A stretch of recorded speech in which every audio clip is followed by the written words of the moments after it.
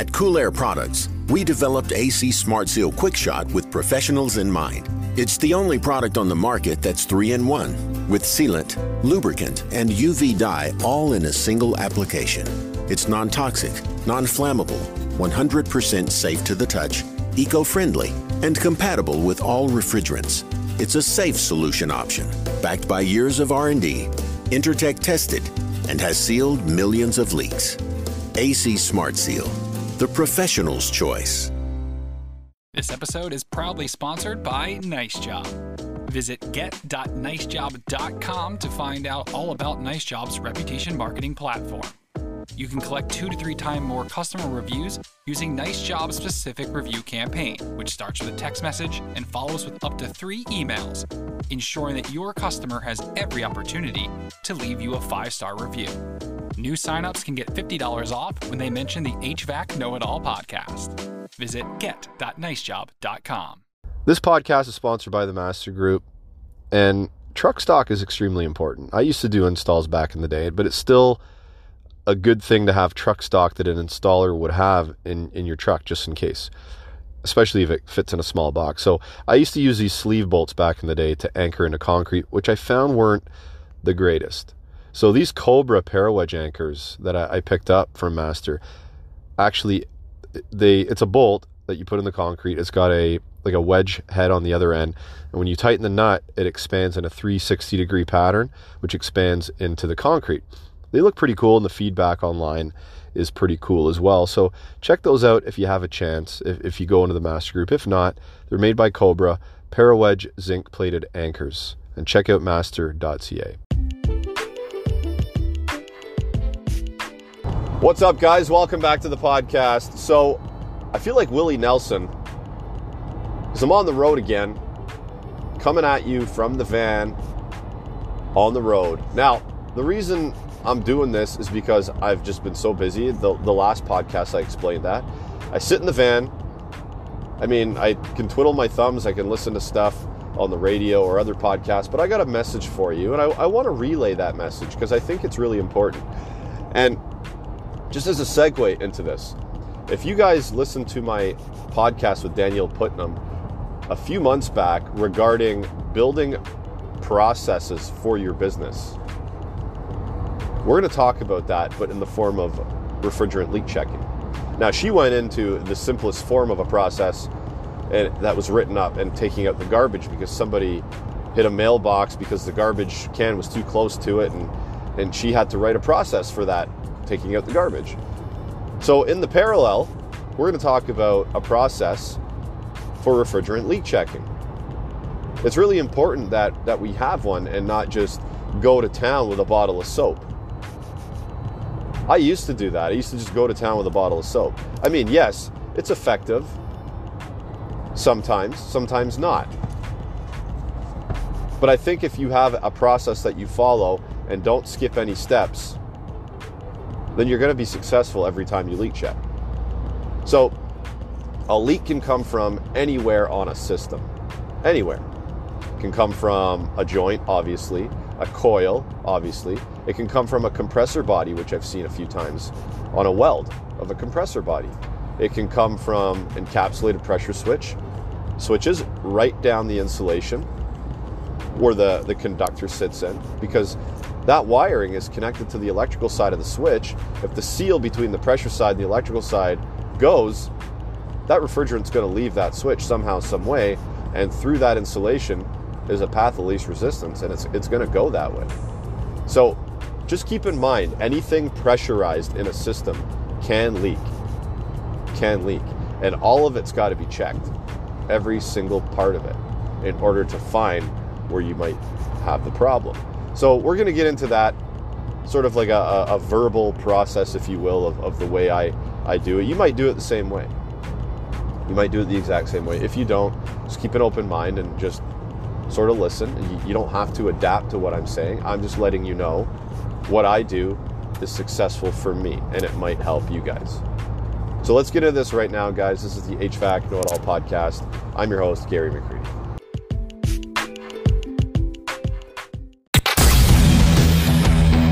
Welcome to the HVAC Know-It-All podcast, Recorded from a basement somewhere in Toronto, Canada. Your host and HVAC tech, Gary McCready, will take you on a deep dive into the industry, discussing all things HVAC. From storytelling to technical discussion. Enjoy the show.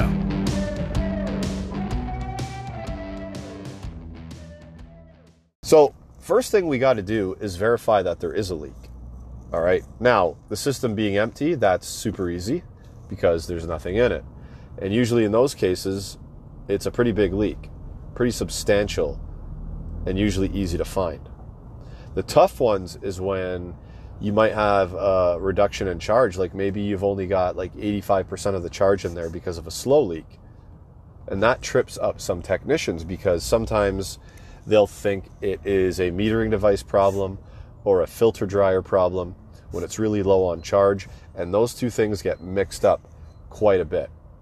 There's a way to determine this, and superheat and subcooling are your friends when you're determining if there's a leak in a system or if it's a metering device issue or a filter dryer issue. Like traditionally, classically, if you have a plugged up metering device or a plugged up dryer, you're going to have stacked liquid, right, in the liquid line, which is going to give you more subcooling because it can't flow through the device properly.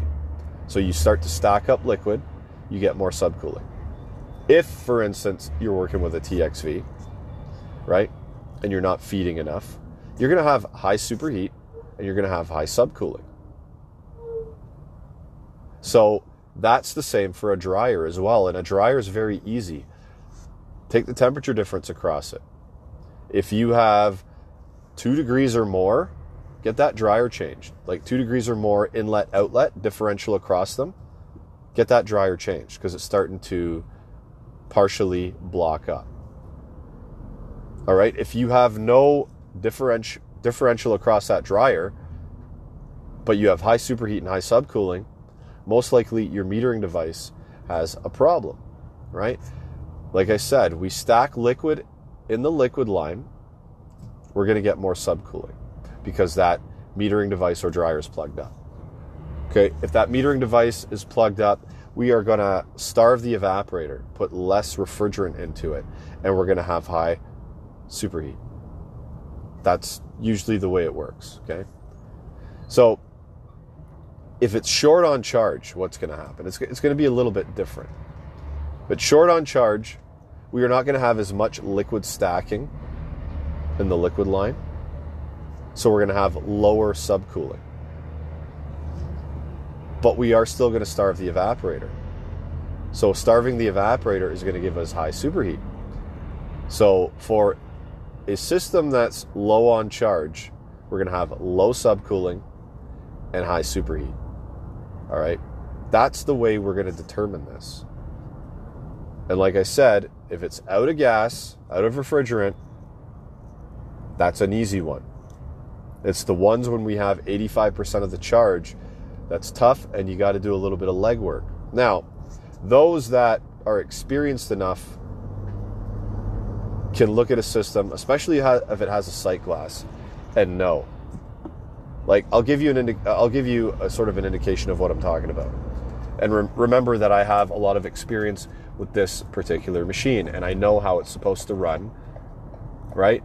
I've been doing maintenance on this particular machine that I found today for the last 10 years, and it has a full sight glass, full, all the time, right? I did the PM last week. The sight glass was at like probably 4/5 full. There was no restriction across the dryer. All right, so my HVAC sixth sense is like, there's a leak here. All right, so I skipped some steps, and I'm being honest about that because of the experience.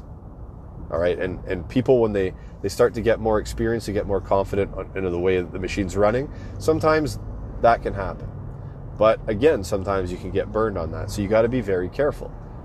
But I went to that machine, yes, and it did have a leak. But I'm going to talk about sort of the ways we go about finding the leak. That would be the next step, because once you verify the leak, you have to find it. I don't suggest I'm going to talk about internal sealant on this podcast.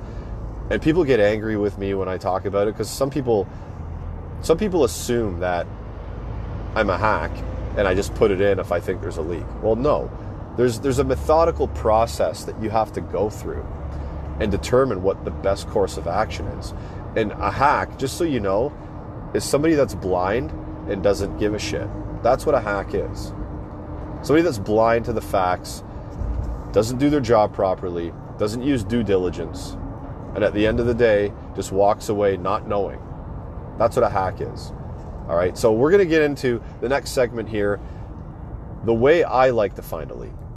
All right, so once we know there is a leak, we have to find the leak. And my old school method was just hitting everything up with soap, right? But I don't do that anymore. I just don't like it. I just don't find it's the best practice to find a leak. So now what I do is I use my electronic leak detector, all right? And I sweep the entire unit. But before we do that, guys, it's very important to shut off any fans, right? Like, if you can't have the blower fan running when you're checking the evaporator. It's not going to work, because it's just going to blow the refrigerant away that you're trying to capture with the electronic leak detector. If you're outside checking like a condenser unit or a package unit, you have to try to block the wind if the wind is going to interfere with any of your readings, right? And here's the thing, there's been a lot of mistrust with leak detectors in the past. Innovation, technology, it's come a long way with leak detectors. Trust me, just like everything else progresses through time.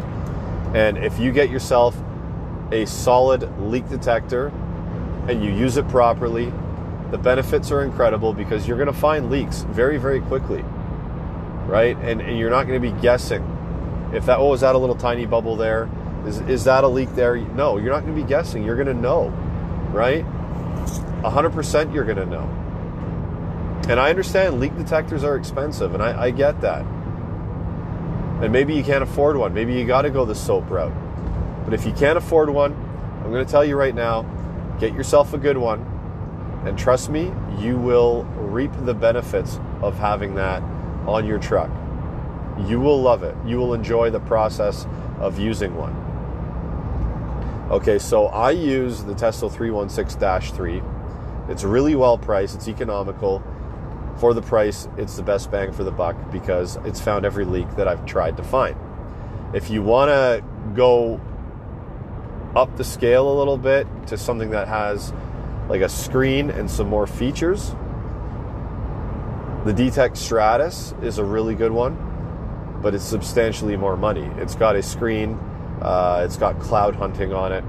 You guys can do your research, okay? But I've tried both. They're both good detectors. One just costs a lot more money than the other, with a little bit of added features, all right? So once you have your leak detector, you've blocked off your airflow or shut the fans down, you want to sweep that entire machine. The reason I say that is because I've seen in the past, and I've been burned on the past, where you find one leak and you stop. You fix it and don't realize there's another leak in the system. And when you go to pressurize with nitrogen after you've fixed it, or a couple of months later, the system's short again, there's another leak. But if you swept the entire system right off the bat, you would have found it. You would have found that leak right off the bat. And when you sweep the system, you got to check for anything that's pressurized, anything that could have a potential leak. As we talked about in the intro, compressor welds. That's one that's happened, okay? Joints, encapsulated pressure switches, down the wires, cap tubes, pressure controls that are not like the non-encapsulated pressure controls that the cap tubes run to. You got to take the covers off of those and leak check in there too, because it's pressurized. I've always been a proponent of protecting a dryer while brazing, because what can happen with a dryer, and I've seen this, the paint can chip off. And what starts the paint chip process is when you scorch that paint. It bubbles up. Okay, now it starts to chip away. Now, if the dryer is in the elements, that could be a problem over time, because I've witnessed this with my own eyes. A dryer lost its paint, shell completely rusted out, and it's leaking from the dryer shell. You spray it with soap, there's little tiny leaks all over it. It's just become porous because of the elements, the rain, the snow, the sun, right? It's just eating away at it. So protecting a dryer, if it's going to be in the elements, is something that I highly recommend you do, so you're not scorching the paint. And it's always the worst on the dryers with the short stubs. The ones with the longer stubs, sometimes you might be able to get away with not protecting those if you're good with the flame. The ones with the shorter stubs, you're going to have to protect every single time, in my experience, so you don't start to chip that paint away, so you don't have a leak later on, right? So protect the dryer. But let's sweep that entire system with the electronic. Once you come across a leak, then you grab the soap. You grab the soap, you spray it at the spot that the leak detector has told you there's a leak. Okay, and then go and verify it. Now, just be careful, okay? Because leak detectors are very sensitive. They're more sensitive than a leak soap. Like, for instance, Big Blue, the sensitivity is a little bit higher than of the Testo 316-3. I don't remember the ounces per year off the bat that they can detect, but the sensitivity is obviously higher on an electronic leak detector than on soap. So just know that the detector might go off, but if you apply soap and you don't see bubbles, it might be because the leak is so small that it's going to take a long time for a bubble to develop, or you need a microscope to, like, literally need a microscope to see if you have microbubbles popping out of that leak. Might not be visual to the naked eye. Keep that in mind. Keep this in mind too if you're leak checking an evaporator and you hit on a couple of spots on an evap, because you have fins there, because it could be the second pass in or something like that, chances are you may not find any bubbles. And this is why I don't like bubbles for leak checking, because you could soap the entire unit. There could be 5-6 leaks in an evaporator, but you might not pick it up with bubbles. You gas and go. You make up something. Oh, it was a Schrader cap, it was the core or something. Make up something on your work order and then move on. But the unit's still leaking. This is not exactly the best practice. This is not exactly the best process. That's why an electronic is very, very important to me. All right. Now, if the system's out of gas, you really don't have a choice but to use nitrogen and soap. You really don't have a choice at that point.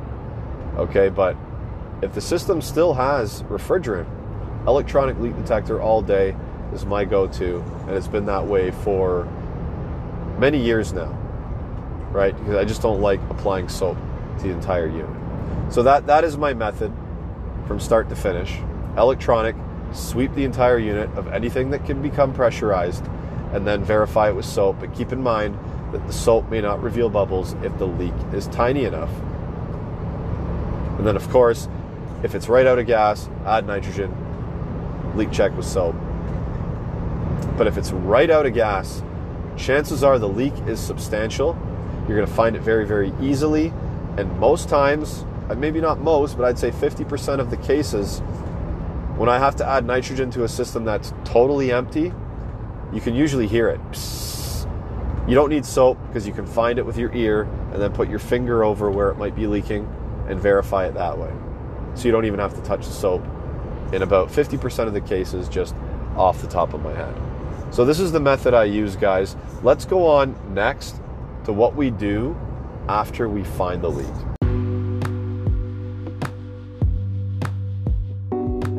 Just quickly here, guys, a micron gauge that doesn't get enough credit, I think, is the Supco VG64 OTL. It's a really cool gauge. It's not as expensive as some of the other higher end gauges on the market, and it links up to the TechLink app, which is powered by MeasureQuick. So you're getting the MeasureQuick quality app out of it as well. So check out that gauge, guys, because it's super cool. I'm actually going to use it tomorrow on a job after I fix a leak. I'm going to leave a link to a very cool animation of a Danfoss. Danfoss has some very cool animations of their products. I'm going to leave a link to a YouTube video of a Danfoss hydronic regulating valve. Now, I've seen these in apartment suites. There's one building in particular, it's got a boiler in the basement, it's got 2 floors of apartment suites, and one of these valves, similar, I don't know if it's the exact one, but it's very similar on each radiator within the suite. And it basically balances flow through the rad, and you can actually adjust it. It's got an adjustment on the top, and you can adjust it. I'm going to leave that link for you guys to check out. TruTech Tools, guys, make sure if you're going to purchase anything, use the code Know-It-All for 8% off. Now, I heard there was issues shipping to Canada lately, but I've recently heard also that issue is fixed. So if you guys want to order from TruTech Tools and you're in Canada, like there's certain things up here, like the True Blue hoses. I haven't seen them around here, so if you want to order some of those up or something like that from TruTech Tools, make sure you use promo code Know-It-All. And last but not least, guys, Navac has their summer promo going on. Buy a qualified vacuum pump, get 2 free items. You can pick a 1/2-inch vacuum hose, 3/8 vacuum hose, or a core removal tool. You get to pick 2 of 3 of those. So check those out. Let's get back to leak checking. Okay, so methods of fixing a leak. There are some people that subscribe to the fact that there's only one method to fix a leak, and that is with a torch and a stick of Silphos. But that is 100% wrong. The industry has moved along, it's changed. It's 2021, and I'm going to talk about some products here that I've tested, and I know they work in the right circumstances. Okay, but number 1 is brazing. If you find a leak and it's on a brazed joint, fix it up. Okay? There's no reason why you can't pull out your torch, pull out a stick of Silphos, and fix it. If you know it's right on that joint and it's easily accessible, not a problem. All right? The other thing you can do is cut that joint out and use a press fitting. Now, I've been experimenting with RLS, doing a ton of research, and talked to a ton of people that have used the product. It's a very valid way to fix a leak, especially if it's on like an elbow or something. You just want to cut it out. You can press a new elbow in. You just got to make sure that you prep the pipe properly. You use the right jaw that go with the right fitting. Very important you do that. Okay, there's part replacement is a way to fix a leak. If it's an encapsulated pressure switch, like we talked about earlier, if it's leaking through that insulation, guess what? There's no other choice but to get a new switch and install it. That's how we fix that leak, right? So there's brazing, there's press fittings, there's part replacement, there's internal leak sealants. Now, I can't talk to all internal leak sealants. I know back in the day, I used them twice. This is going back many, many years ago. Used them twice. The first time I used it was because the Liebert coil was lit up like a Christmas tree because we put dye in it because we suspected that we had an issue with the evaporator. Back then, we never had trusty electronic leak detectors. So it was dye, black light, lit up like a Christmas tree. We put a sealant in that. I didn't find out what happened afterwards. That was my first experience. The next experience was another system that had a leak in the evaporator. Put it in. It was shortly after the compressor was dead. It was seized up. Was it the sealant? Was it the compressor that had something else wrong with it? I don't know, because it was never cut apart to check. But those are my 2 experiences. Okay, until I was approached by Cool Air Products to test Smart Seal, and I went down that journey. And at first I said no, and I said I don't trust them. But then I went down that journey of learning.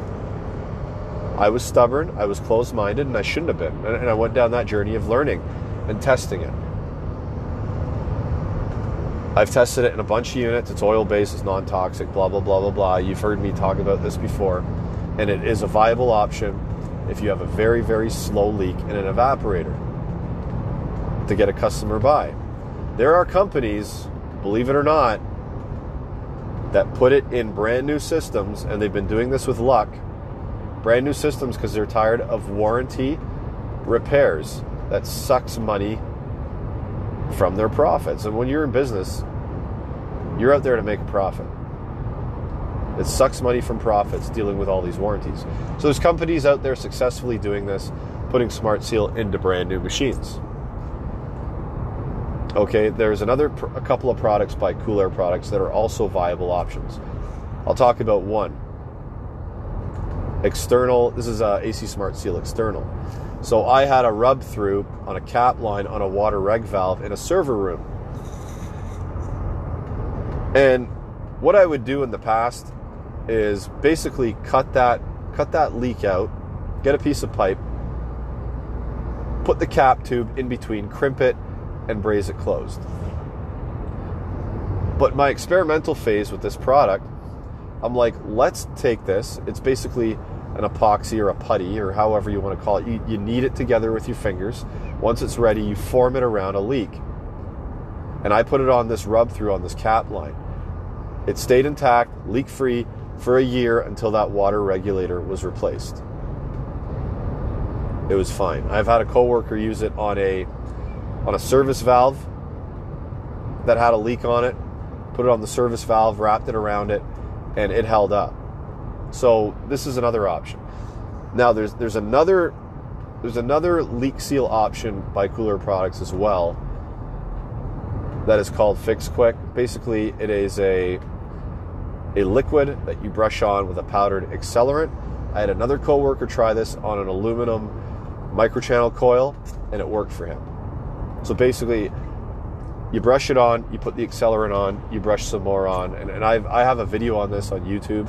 I can leave you guys the link to that in the podcast notes. But is another viable option if you can't get a torch at it for whatever reason, or if you're uncomfortable putting a torch at it because it's all corroded and you might damage something else that's part of that coil or piping or whatever. So there's many options, guys. There's the good old brazing method. There's the press tool. There's part replacement, internal sealants, external sealants, like the putty, and this powdered liquid, or liquid with powdered accelerant. And I've had experience with all of them. And they all work if used in the right applications. And it's always good to keep your mind open when it comes to this stuff, right? And talk to the customer, guys. Once you find that leak and know where it is, take them through what you can do for them, right? If it's an evap, tell them, hey, we got to replace that evap. In the meantime, here's something I can try. It happened today. The unit I was talking about, evap, porous, many leaks. This is a pharmaceutical walk-in. It's got tons of stuff in it. We can't shut it down right now. We can't have it running short of gas for the long period of time, losing gas over and over, more and more, because eventually we're going to lose capacity. Eventually the temperature is going to go up. Eventually there's going to be a service call. Shit's going to hit the fan. They're going to have to call in like a reefer truck, start moving the stuff around, panic stations all over the place. And this is expensive stuff. So I put Smart Seal into it, charged it up, and now we have time. Now we have time to quote, order, plan out when we're going to replace that evaporator or the entire system. Okay, and your customer needs to be educated and informed on all of this stuff.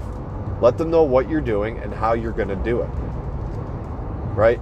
And keep it in the back of your mind what you're doing, or write it down. Is it working?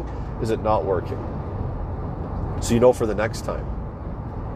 Right? Validate these products for yourself is what I would say to you, because that's what I've done. Because once you validate them for yourself, you know they work, and you're confident in them, you can go forward recommending them to a customer without feeling weird about it, right? Validation through your own experience. In closing, guys, the process of leak checking is what it's all about. First, verifying. That's important. Verify there's a leak first before we start to leak check.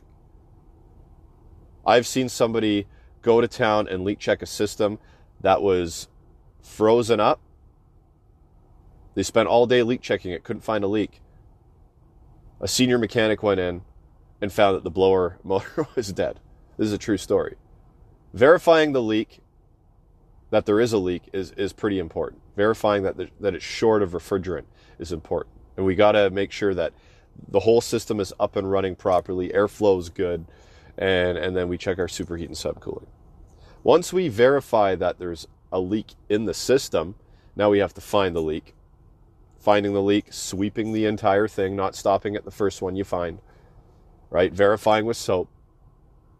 Once you find the leak, now it's on to the options. How are we going to fix this? And I gave you guys 6 methods of fixing: brazing, part replacement, press fitting, internal leak sealant, AC Smart Seal, and 2 external products that I've tested. And all 6 of those are valid options used in the right application. And customer education is super important when it comes to this, and validating these products for yourself is super important for this as well. So that's it, guys. That's the process that I use, and these are the products that I've used successfully, or methods I've used successfully over the last few years. So guys, I'm out. Thanks once again to the Master Group for sponsoring the podcast. Happy HVACing. Hope you enjoyed the show. Follow HVAC Know-It-All on Instagram, Facebook, YouTube, TikTok, Twitter, LinkedIn, and anywhere else Gary feels like popping up. This has been a Two Smokes and a Coffee production.